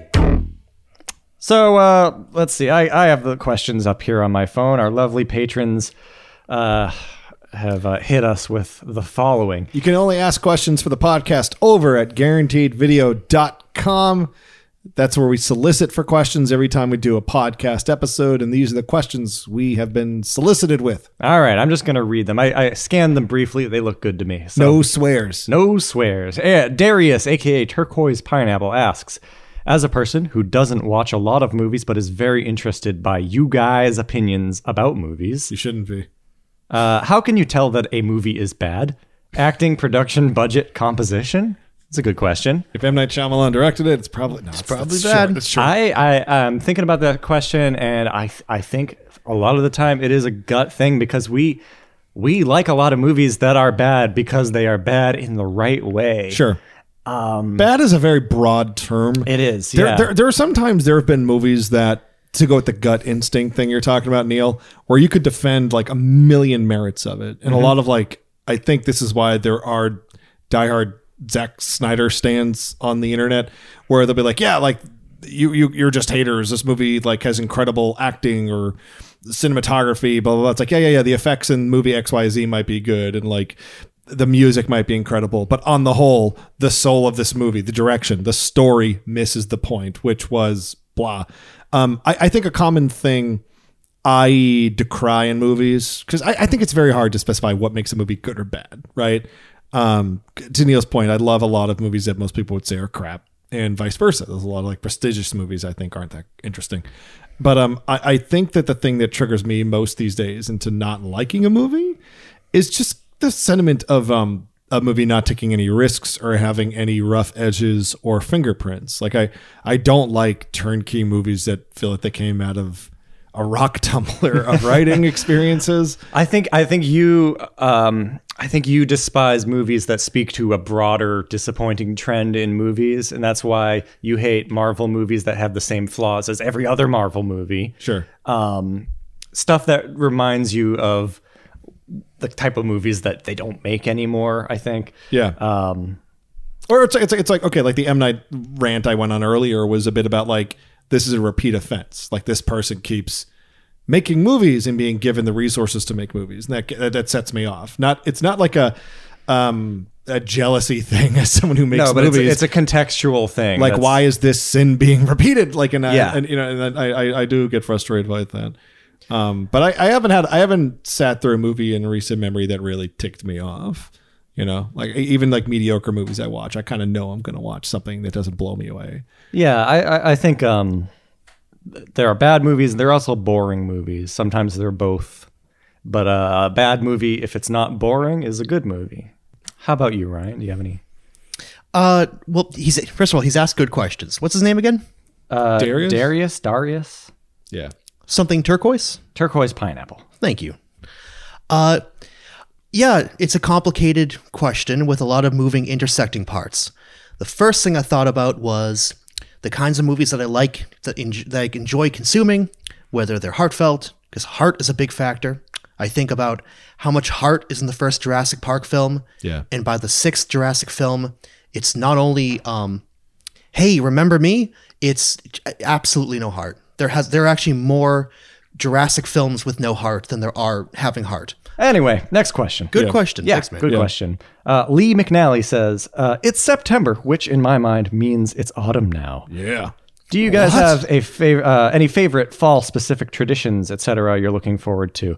Gotta love that Halloween vibe coming up soon. Oh, all the haunted house stuff, like Barrett's or going up to Neshoba Ski Valley's haunted house place, of course. Yeah, I want to do something like that. I've never done stuff like that, really. Big on getting apple cider wherever I can. I'll definitely go to apple picking with the kids. Hell yeah. There's a lot of good apple orchards in New England. An interesting two things that come because we are Halloween fans. Everyone here, Halloween is among, if it's not your favorite holiday, it's certainly up there on the tippity top. The holiest. So every year on November 1st, as a longtime customer and one-time employee of Spirit Halloween, let me tell you something. The day after Halloween, November 1st, it's use it or lose it, baby. It is cheaper to sell Halloween stuff at slashed prices than to pay folks like me to box it up for next year. Because, by the way, Spirit Halloween's parent company is Spencer's Gifts. Spirit, again, a seasonal thing, does have a whole business model and warehouses. Like, yeah, they do put that stuff in some big Indiana Jones factory or warehouse somewhere and save it for next Halloween. But a tradition of mine is going the day after Halloween because good stuff cheap. And another tradition that I've actually done for years and years is rounding up all the pumpkins around when pumpkin season, or within a week or two after Halloween's over, and our jack-o'-lanterns are getting a little full of flies and bugs, and they're sad and squishy. Full of flies. I am a resident of Cape Cod, meaning that you go north, south, east, or west, and you're eventually going to hit a beach. And we take the pumpkins and we throw them in the ocean. They are biodegradable. They make for very interesting photo ops. Throw them pumpkins in the ocean. That's a very distinct thing. Mm-hmm. Return to the sea. I thought mine was kind of generic. Oh, you know me. I like to get cider. And you're like, I like to throw pumpkins in the sea. And you're going, oh, do Cape Codders all throw all the pumpkins every year? Nope, that's just a Ryan Murphy thing. I do want to go to Salem this year.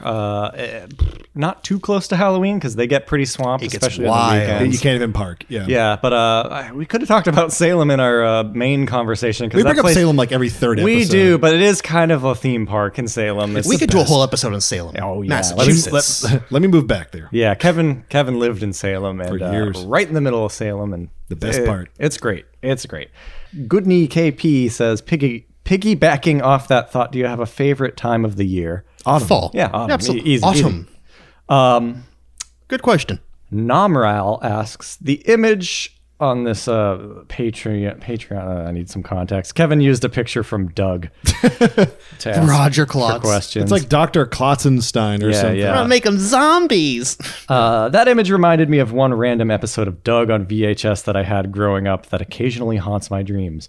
What random video cassettes or other pieces of media did you have as kids that still haunt you today? Haunt me. I had a lot of movies taped off of TV. We were definitely a household that had a VCR hooked up to the cable box in the house that had a black box that decrypted. Oh, Yep. the black box. Also, yeah. also from New Hampshire. Also from New Hampshire. Yep. The Mexico of New England. Right? Would all of our dads go to New Hampshire and come back with like a black box? Definitely Probably. where my dad got his. Yeah. I mean, like- is there statute of limitations on stealing cable? I think we've talked about That's it not enough. what I'm worried about, but I just wonder like how. Is it all the same guy that How- sold how- the Murphys, the Cicerigas, and the Jameses? Yeah, but like who like hips you to that jive? Like how do you find out? Like there's a guy up in New The Hampshire. divorced guy at work. Yeah. Yeah. I had a lot of movies taped off of CV. I had a tape that I recorded every episode I could of Swamp Thing, the cartoon. I remember that tape haunting me because I once recorded an episode to that tape, and I messed up hitting the record button. I would stop recording every time I went to commercial, right?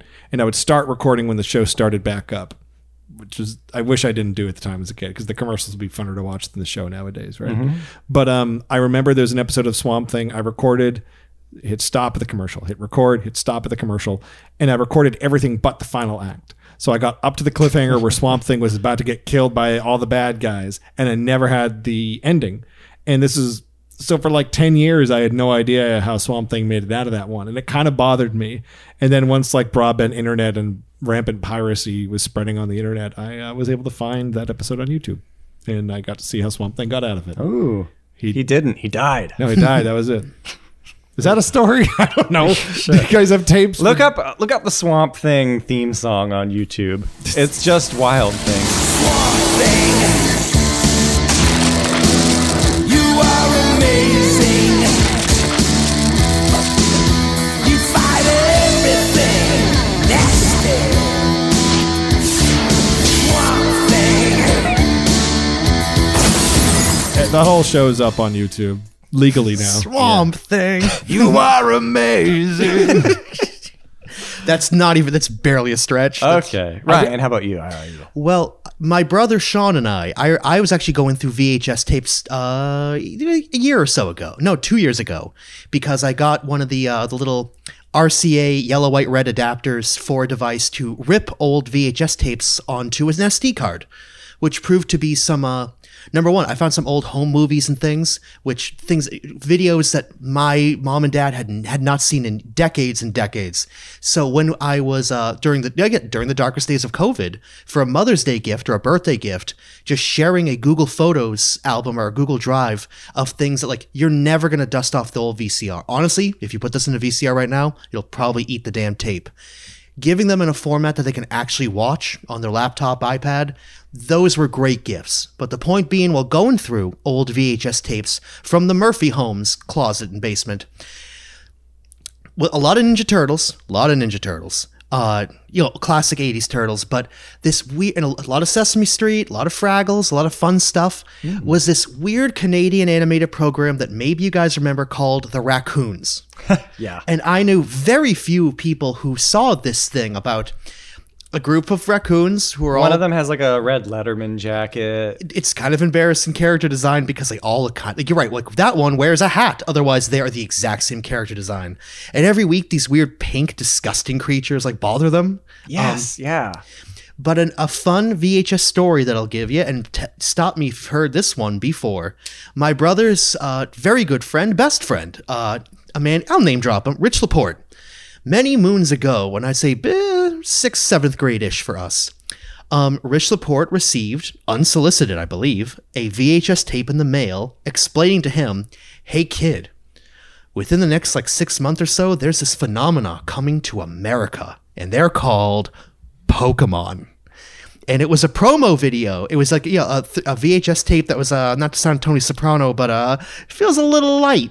It was like clearly a VHS size tape, but it was like less than 30 minutes, I believe, on it of like, my name's Ash Ketchum, and you're gonna buy the show. And they're like, my name's Brock. We and know gonna that watch you're a my show." tastemaker, Rich Laporte. No.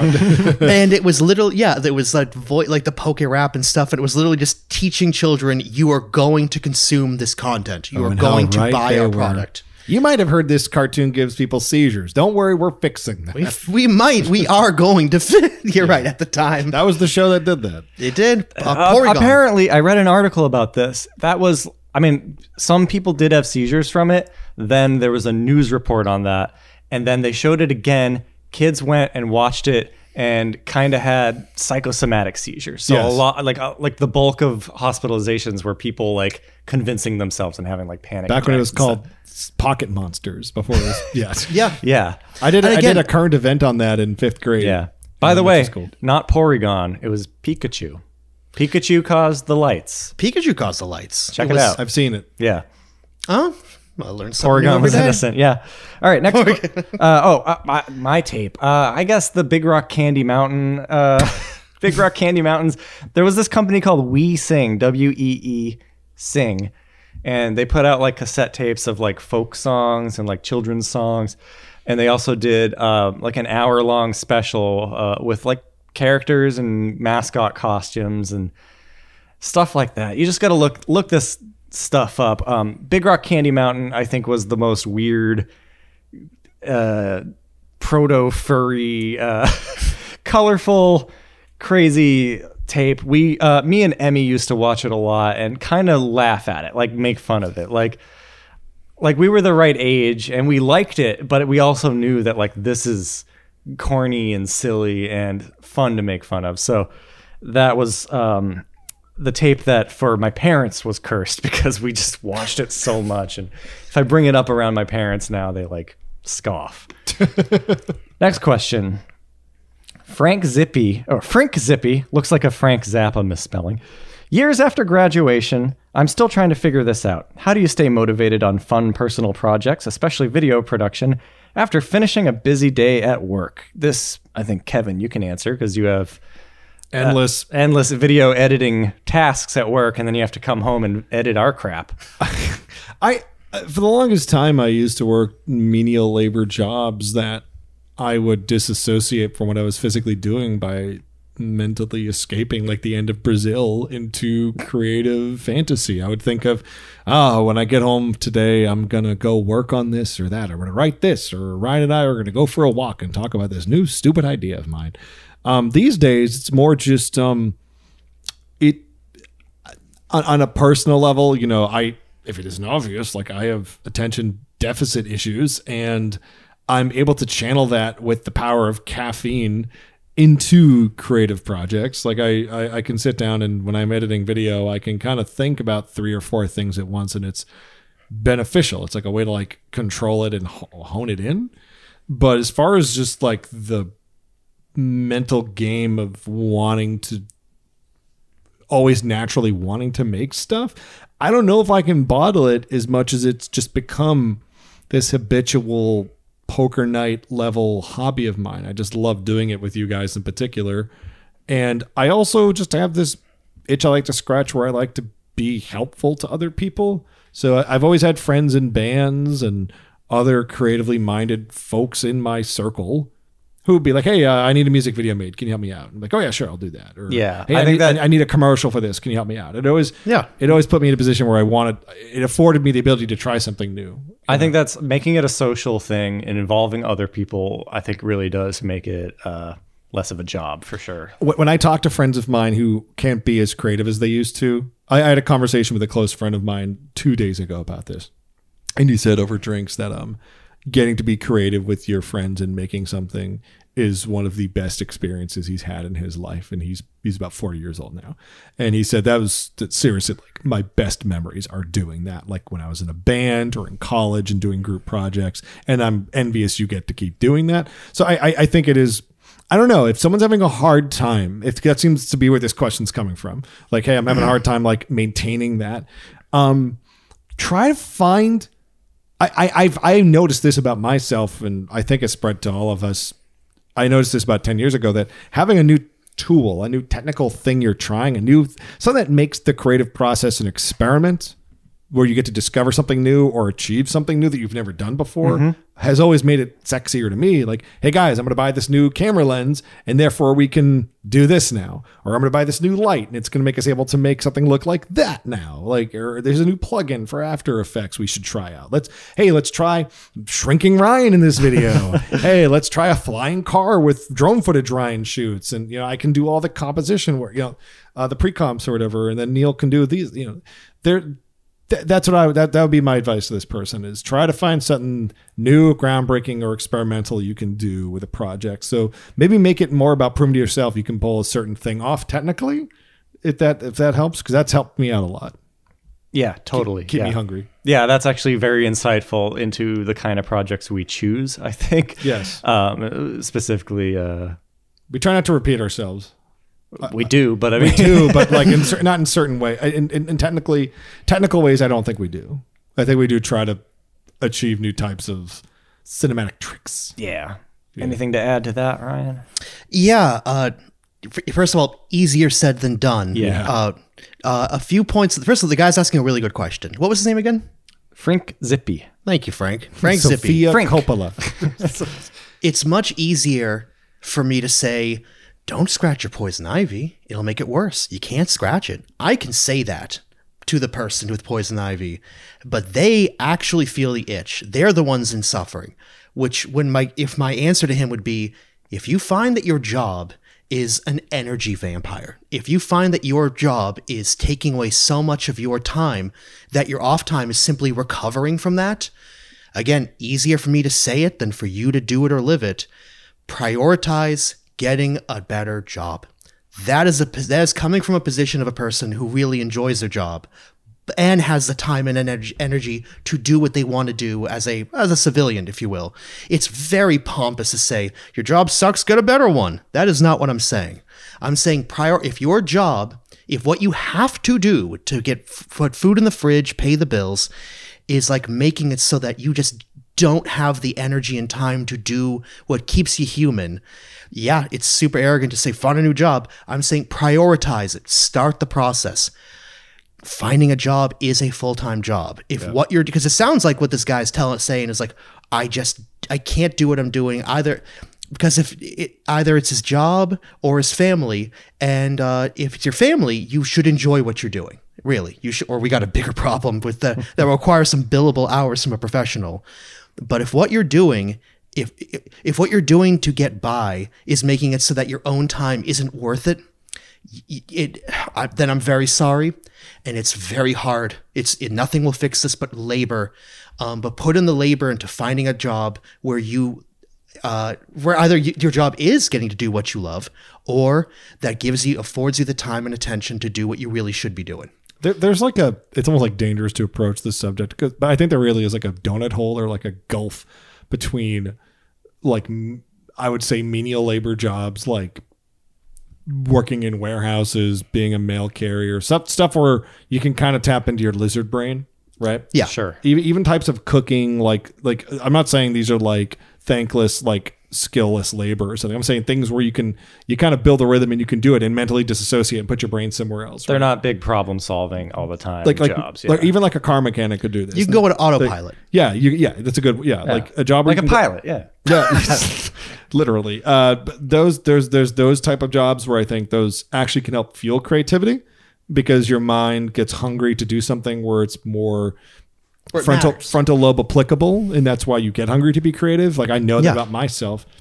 And then there's this valley where on the other side of it, you are working a job where you are creatively fulfilling yourself. Like say that could be an educator, that could be someone who works in like maybe marketing, or or a professional photographer or a filmmaker. Things you might not necessarily consider creative jobs can still stimulate that part of your brain that is like Or anything problem solving or anyone that lateral does thing. that. Yeah. But there is kind of a valley in between those two where there are a lot of like office jobs and things like that are the energy vampire things Ryan's talking about, where I've been in that situation where it's like, man, how am I not able to make the inertia, the momentum I need to go finish a project? We always finish our stuff though. Like there's been a few projects where there's an over ambition and we bite off too damn much and it takes much longer than we expect, and that can be depressing in its own special way.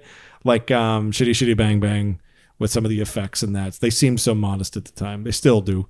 Or like Beyond Believability, Fact or Fiction. It was like making 8 damn movies in one. Mm-hmm. We should have known. That was still worth it. That's like one of our proudest achievements, I think. But I hope we've helped this person out sizing too. up some solutions. Yeah, I'll just say that the kind of personal projects that you do can also make a huge difference. Right. If you're doing something that you know doesn't ultimately matter. Or where if you don't finish it, that's nothing. Like, you know, like I have tons of songs and side projects and stuff that I don't really have any expectation, or I'm not going to beat myself up if I don't finish them, because it's so normal for me to get partway through something and then just leave it be. That's just part of my process, and that's how bigger complete projects have developed out of that. I think a lot of musicians in particular have that philosophy. Yeah, I think A lot so. of unfinished albums get released by our favorite bands and musicians decades removed. To like, oh, here's like 20 songs I wrote but never really finished. Yeah, because you know you can always go back and take something that you liked and reuse it, recycle it, steal from yourself. If you're just trying to draw or write every day as a means of staying in practice, that is almost like working out. It's like the word motivation or motivated in this question makes me think like maybe it is just kind of a being creative for the sake of staying creative, which I understand is very tough. And if you are working and your creativity resembles work in a certain way, then that is really tough. Like that's where I think you have to develop problems for yourself to solve. You have to devise creative projects that are themselves a puzzle. I know a lot of people, my coworkers when I worked in television or in film, a lot of them would be in bands. They would be musicians on the side, not to make money, but to have something creative that was that access to a completely different part of their lives, their social circles, their skill set. So they wouldn't atrophy the enjoyment of being creative by having to operate cameras all day on projects maybe they didn't really care about. Because after so many years, the fulfillment of using the camera wouldn't be as exciting. For me, that became still photography. I got really into photography about 10 years ago. And I do it more than I make films now in my spare time, because I'm working in the realm of film and video production and producing for my 9-to-5, my salaried day job. And yeah, getting to go out in the wild. I mean, Ryan and I have done this where we go out with our cameras in the woods and just take pictures of birds and crap. Snakes. We see snakes. Yeah. Or seals and stuff like that. That's been like a good way to, work out, so to speak, to Neil's point. I think we've had this question before. Martin asks, if you had an unlimited budget for a video project, what kind of production would you create? What springs to mind? I mean, I always said I wanted to build a studio, and it's like getting there here, but it's still not like a huge studio at my house. We're talking unlimited. Unlimited money, so it's like pie in the sky, anthology horror movie. Oh, yeah, Kevin beat me to it. Yeah? Oh, really? Oh, not anthology. I was to say creature feature, where the creature actually is good. I think I would love As in it looks to, even with an unlimited budget, I would want to make kind of a limited budget project, just like a crappy movie, or just something that I like. Especially if I was working with you, Kevin, I think I'd have to fight you to like make it look not as good. But I think it would be fun to do something that is easy to make and just kind of relies on actor charisma and stuff. Finding and paying good actors is probably would be like a major achievement for us. We've done it before, but never on a. We've lucked out that we've known some very talented people. Sure, but we always resort to just like just cast our friends. Neil, you can play Freddy Krueger. Exactly. So yeah, I think with budget, I would focus on getting it into the pockets of people who could be on camera for us that we would trust. Sure. Yeah. I think the reason I think of anthologies, right? Because I thought about this the other day when I was mowing my lawn, was I love collaborating and I love being able to work in service of amplifying someone else's vision. I have my own ideas. I write. I've directed a feature film, but I love the idea of not just collaborating, but like someone else telling me what they want to do and facilitating it. Like, oh, this is what you're thinking? Okay, here, let me show you how to use the tool. It's almost like being a teacher. Like, hey, let me show you how to you want to put the camera here. You want to use slow motion, which means the shutter's got to be like this and that. And I feel like anthology films would be an anthology film would be a platform to do so much of that. Like I could direct like one segment and then like help other people make their segments. Oh, yeah. What about you, Ryan? Like I said, creature feature. Yeah. Yeah, a cool horror movie All right, top of your head, what's the creature? Shark. Wait, fuck. Oh, it's Dinosaur. Fuck. Alien. Wendigo. Wendigo. Wendigo. Yeah, it's appropriation. It is. What's the Irish equivalent? A banshee? Leprechaun. Yeah. There have been no Leprechaun movies. Oh. There's no banshees in this. I think it's banshees time- of Inisherin at all. Yeah. That's true. Not to spoil that actually really well done movie. Yeah, I think about. Did you guys ever see? Did you just call Leprechaun a well done? No, the Banshees of Inisherin. Oh, okay. Sorry. That Icelandic movie, which is called Lamb, that actually might be the highest grossing Icelandic movie ever. Yeah. Wow. Another A24 release. Yep.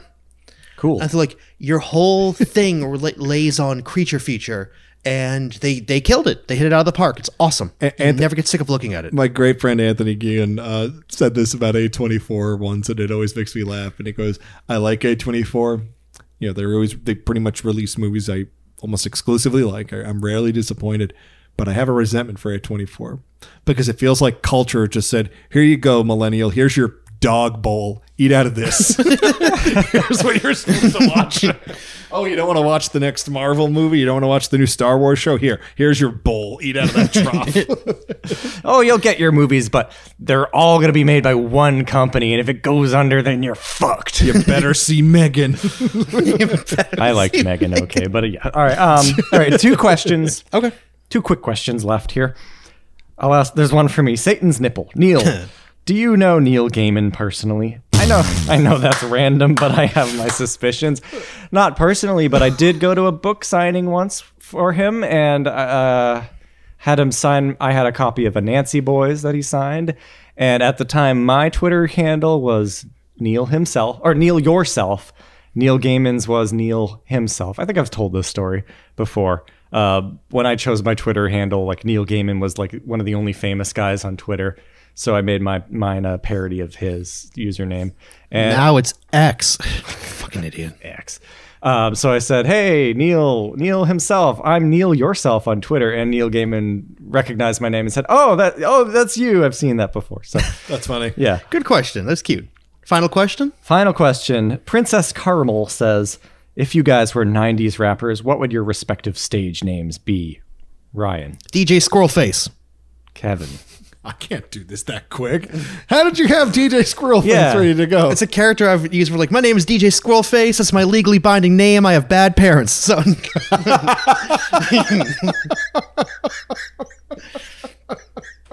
it's a bit I've used before. It's really good. I'm sorry. I think my stage name would be MC Scat Cat 2. Wow. That lands.